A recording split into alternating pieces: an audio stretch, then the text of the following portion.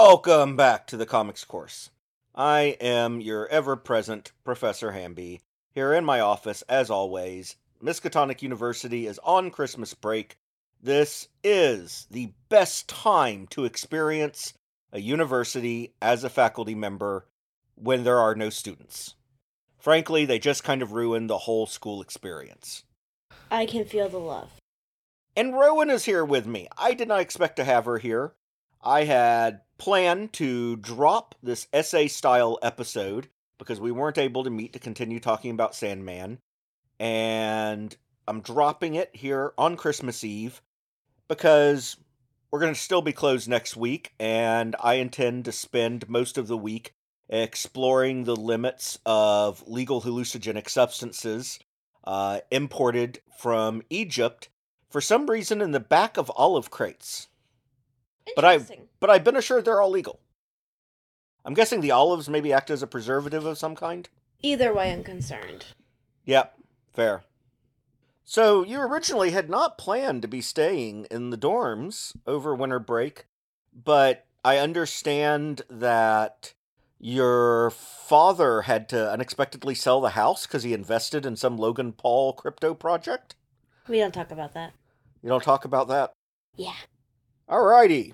So the essay is, Can Superman Be Black? Now, I had planned on reading this without you here, Rowan. So it's not really written as a discussion, but I'd still like you to feel free to chime in your thoughts if you wish. So, can Superman be black? I'm going to start this discussion by proposing another question, exploring it, and then returning to this one. My other question is, can Thor be Japanese? Now, before everyone starts tipping their tables, bear with me. This is not meant to be rage bait. If your instinct is to say this is silly, I get it. Thor is too connected to Scandi lore and culture to be seen as Asian, right? There are clear and significant differences between the phenotypical norms of the Scandi and Japanese people. However, the universe can surprise us. I may think of Sweden as a land of cute blondes skiing in bikinis, largely because of advertisements in the 1980s. But, as of 2020, Statistics Sweden, which is a Swedish government agency, counted nearly 800,000 people of Asian birth in Sweden. With a population of 10.35 million in the same year, that's 7.7%. That is significant. That is a significant percentage of the total population. And I'm willing to bet that 100 years ago, it was much, much smaller. We live in an age of globalization. It's that simple. It is not new to the 20th century, much less the 21st century, and has clearly accelerated in my lifetime. Now let's talk about the year 1952. A man named Peng Cheng Kuai, and I apologize to China, I'm probably slaughtering the pronunciation, but I'm trying. He was a chef to the Taiwanese president after the Chinese Civil War, when Taiwan declared itself, the real Republic government of China. For, obviously, the Chinese government, the communist Chinese government on the mainland, had a very different opinion of it, and they still do to this day. For a visiting dignitary, this chef created a dish that he envisioned as capturing the flavors of the Hunan Chinese province, and named the dish after General So Sung Tang, a hero. We today call this General Tso's chicken.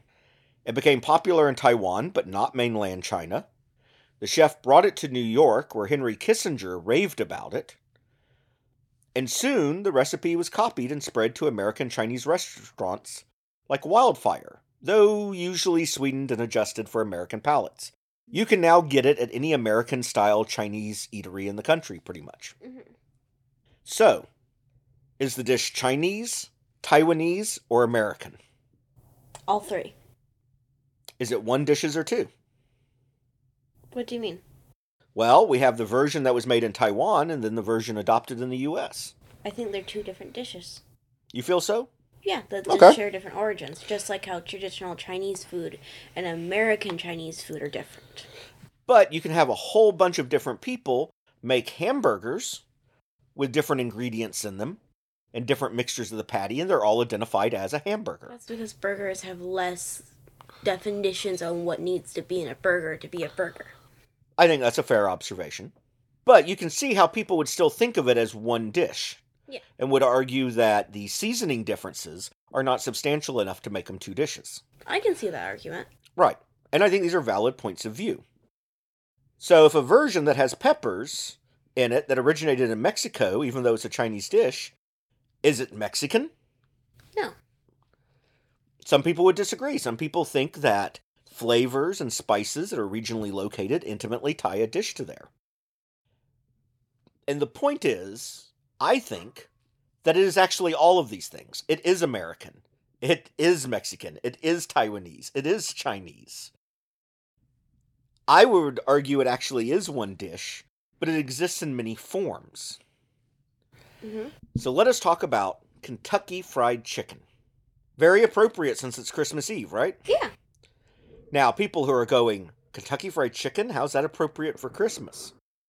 So, Kentucky Fried Chicken is an American fast food brand. It's expanded internationally. I know you can get it, in the Middle East, Europe, all over the place. And I think now less formally known as KFC. Right. I think they actually brand themselves as KFC rather than Kentucky Fried Chicken. They rebranded in the late 90s, if I remember correctly. Yeah. But, just for clarity, I'm spelling it all out. And in Japan, it is seen as more of a luxury experience than in the US, and it is more expensive. And in Japan, they generate a third of their revenue on Christmas Day. Thanks to an advertising scheme that happened in the 70s, the Japanese have fully adopted KFC as a Christmas experience. Yeah, Kentucky for Christmas, I think is what the ad campaign is called. Now, in this case, the dish isn't transformed. They actually they have some additional dishes that they don't serve in America, but things like the fried chicken itself are done the same way. So it's not the dish that's transformed, but the cultural context is. The work itself is only a part of the total context and can't be consumed in isolation. When you take something, whether it's a food dish, or a literary work, or a mythological figure, context becomes part of its existence. How it's used, the culture it's consumed in, and the assumptions that they take to it. Because those Japanese folks now have a cultural context for KFC chicken that is totally distinct from the food itself. So, does anything ever stay the same? I think it's a legitimate question. Does any work continue to simply exist as a work? I mean, obviously, cultural context could change. You could take a song from the 1980s, play it now, and it have a different context. Mm-hmm. Indeed, songs can have different contexts from the people who write them to those who listen to them. Mm-hmm. This can happen when the song is new. Famously, REM's The One You Love and the Police's Every Breath You Take both mean things very different to anyone who listens to the lyrics than the people who consume them. I have been to weddings with Every Breath You Take played as the bride and groom dance song, while I stood in the corner cringing. And this can happen just because of temporal shift as well, not just ignorance of lyrics. And in fact, in literature, we call this the reader's viewpoint. Can a work be read and valid on the reader's viewpoint totally separate from the author's? And that's generally assumed to, yes, be true. Which also leads us to some things that I think are kind of questionable, including 90+% of all the papers of Marxist theory present in Shakespeare. So, earlier this year, a musician from the 70s, I forget who it was, but a female musician who's not big and popular anymore, but certainly was a big name in her day, mocked a Beyoncé song that was on the charts and doing well because it had something like 26 contributors listed on it. And this musician is a songwriter herself, and she said, how can a song have 26 contributors? Well, it was revealed that it was due to sampling. The song used something like samples from a handful of songs. And each of those songs had several contributors, so you end up with this large number of contributors. We sample now. Mm-hmm. Now, some people make a big deal out of this, but I would argue that sampling is nothing more than a continuation of adoption and transformation. We simply have tools to do it in more discreet ways now, in music. But this has been done in literature forever and ever, usually on a small enough scale that it's considered in the greater work an homage or a reference. It's very easy to do in cooking. And now we do it in music. And as things like visual arts tools continue to get better, we see some of it in visual art. And indeed, there are debates sometimes about to what degree is something a sample, and to what degree is it theft. Mm-hmm. But the point is, it happens. Mm-hmm. We may debate about where the boundary should be, but it happens, it's going to happen, and it's called remixing. Mm-hmm. All of culture is available for remix now. And we always do it in the context of right now. Pop fads become culture when enough generations adopt the remix that passing it on is pervasive and no one thinks that it is anything more than the norm. In other words, you live with it long enough and it becomes the new normal. Mm-hmm. And just in case you think I've lost the path, all of this is still relevant to our core and side question. So, at the end of this, we carry forward 3 critical ideas. 1, we remix. 2, we only care about the now of a new work, not where the parts of it came from. When we remix, we don't use all of it, we sample and leave things behind. So now let's return to comics, just when you thought I'd forgotten. In the early 20th century, the Japanese had what we would call comic strips, just as we did. As we approached World War II, they didn't have our comic books, but in the post-war era, American GIs had them in plenty, and the Japanese were introduced to them. Manga, as we know it now, grew out of that. Then, by the 1980s, Japanese comics began slowly influencing American audiences with art styles and motifs. Now, between animation, digital comics, web comics, the line is so blurred that we can't tell where comics begin and manga begins. What was regionally American influenced ended up affecting the Japanese, and so it's all just a blender. All culture is available for remixing. From American ninjas to Kentucky Fried Christmas chicken. So I've talked a lot to build up an argument that all culture is remixed now, and it's all one giant pool of references. There's an additional element to be addressed before we get back to Can Thor Be Asian? And we need to talk about time. Now, we have a bad habit as human beings of thinking that what we experience in our lifetime is somehow eternal. Mm-hmm. This is absurd beyond imagination. There's no such thing. National boundaries, they're only slightly more enduring than a sitcom's ratings. Races? When I was a young man, mixed race people were rare. Now they're common. Do you honestly think in 10,000 years that people will even look like they do now? That our phenotypes will be the same? That our cultural references will be the same? That anything will be even vaguely the same? No. So, can Thor be Asian? No, he can't today. For the same reasons we talked about at the very beginning. The Scandi and the Japanese types are too different. People cannot envision a Japanese Thor. But what about in 100 years? I mean, 100 years ago, you couldn't imagine a man leading our country who wasn't white. Our vision of what people can be has changed. And you say, well, that's a real person, not a mythological figure. But I would argue that somebody like the President of the United States is as mythological to the average person as a god from mythology is.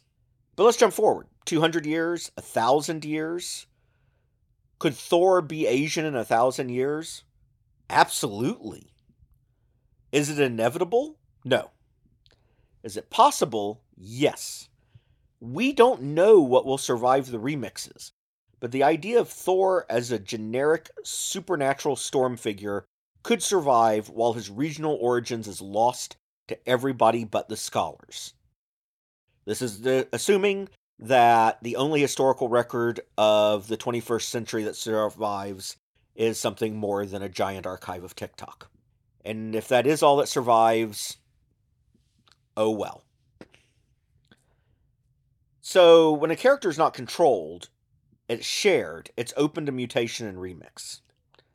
Okay, I hear complaints forming. This is mythology from verbal traditions and lore, not a character defined by a series of publications. So what do you mean about open to mutation and remix from being shared? Well, if you've spent any time listening to my lectures, you'll know that the more a character is written and published, the less defined, not more, that they become. Certainly, if they're written by many writers over the years, which includes characters from folklore and cultural mythologies. If a single writer has a clear vision, then the character may remain consistent.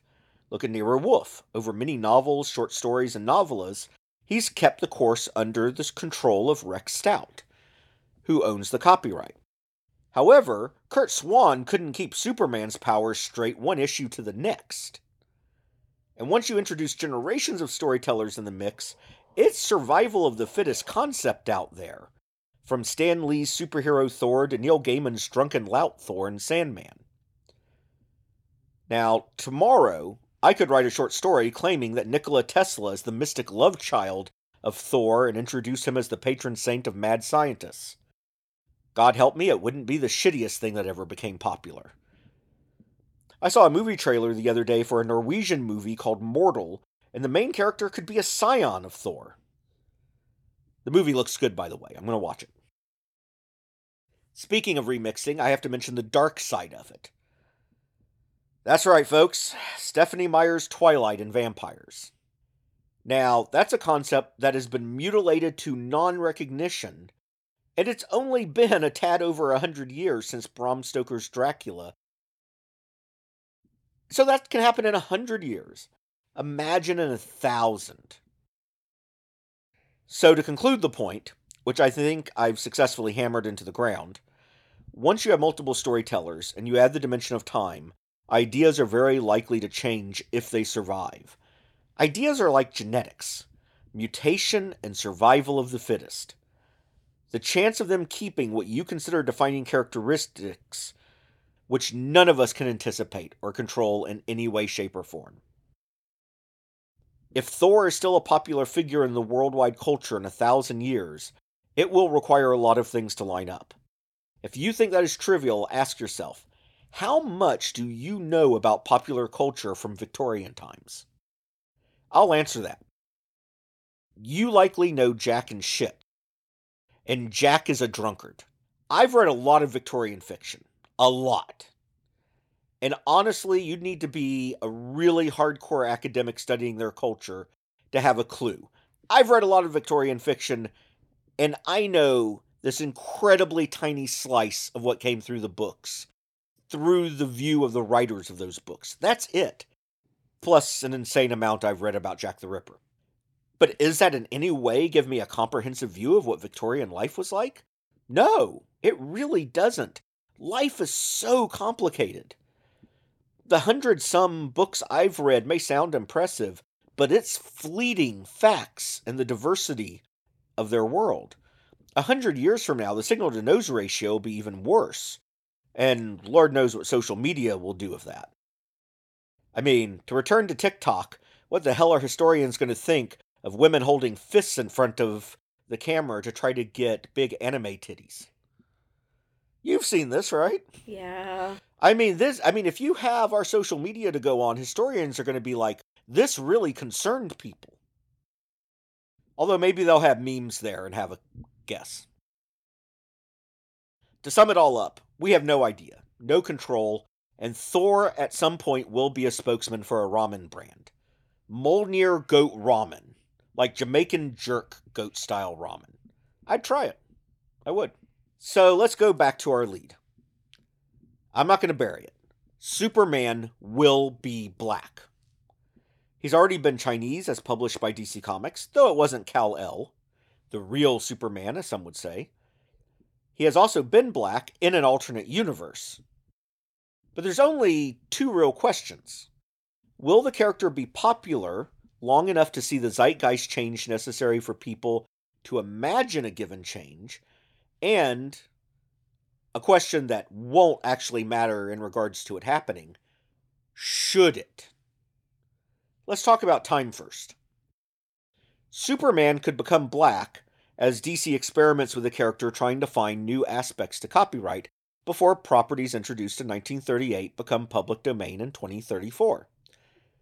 Representation is a factor here, and I'll talk more about that later, though my interest is more value-based than market sector, unlike DC's obligation to think about profit-loss statements. Once 2034 hits, Superman could be in the Avengers. He could be Latino in webcomics. It'll be on like Donkey Kong, as everyone can work with him, and as each year goes on, more and more of his mythology will become public domain. 2 years later, 2036, Captain America will enter public domain. If you think comic skaters are pissed about a black Superman, wait until people are publishing homoerotic Captain America Superman novels. Hey, if the pay is right, I'll write them. No, homoeroticism is not my thing, but I live off an assistant professor's salary, and I don't have time for shame. Now notice that I don't say that one of my criteria is published by the current rights holder, DC Comics. I say mainstream. The audiences will decide what is mainstream, and once it enters public domain, could very well be somebody else.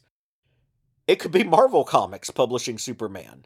It could be some new webcomic that could be considered the new mainstream Superman. Because currently DC is not doing that. Nope. And it doesn't have to be singly definitive. You can end up with multiple mainstream versions. We certainly see that with literary figures like Sherlock Holmes. So, should they make a black Superman? Well, when I look at this, I look at issues of purity. 3 forms of purity. One is artistic purity.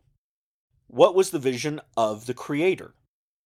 Honestly, this is one that I care about very little, but it should be considered. And if they suddenly turn Nero Wolfe Latino, I'd probably jump out of my chair and be like, wait one frickin' second. And Wolfe will become vulnerable to this in 2030. Still, Wolfe was created, and to date, shaped by one vision who has been consistent with him. The more people that have built a mythos, the less I'm inclined to give this any weight. If someone wanted to make an ethnically diverse Nero Wolfe, I'd reject it. He is the child of Sherlock Holmes and Irene Adler, or at least was in the author's headcanon, and I go by that. In contrast, for Superman, there's no artistic vision that's narrowly defined. He's been written by... More people have written Superman than sit in Congress. It's a huge number. And they disagree with each other dramatically. The next form of purity I consider is purity of enjoyment. To what degree is an audience's expectation of the character going to cause them to be pulled out of the story by a change? This is a hard one to balance, because I refuse to believe that expectations based on racist, sexist, or other ist views deserve any consideration. But the audience does matter. Now, expectation is an interesting thing, because sometimes the best thing a work can do is subvert expectations. And enjoyment can be found by a child sitting down and getting to see themselves in a character. For Superman, I think this is kind of a draw. It's a big aesthetic change on an established character, but would also be cool. And yes, I want a young black boy to be able to see himself in the Man of Steel. So far, my scales don't really have a lot on either side, as we consider the question of, can Superman be black? So let's look at one last form of purity, and I'm biased pretty hard on this one. Thematic purity. Now, Batman. Could Batman be black? Absolutely, I've always felt this way. Gotham is absolutely central to the character of Batman, and there is nothing to say that Gotham couldn't have a black patrician family like the Waynes. Indeed, Baltimore has a wealthy black history of families, and was the basis for Gotham. Batman must be a patrician, but he doesn't have to be white. However, Superman is closely connected to Kansas. The Kents were introduced in the late 40s, and since then have been central to the identity of the farm boy turned big city reporter. And indeed, these roles, the reporter, the farm boy. These were intentional points of symbolism for the creation of Superman. The farm boy being this American ideal of the wholesome, hard-working salt of the earth. The reporter being the vigilant searcher of the truth. These were stereotypes that we still possess to some degree, but when they were written were very strong stereotypes.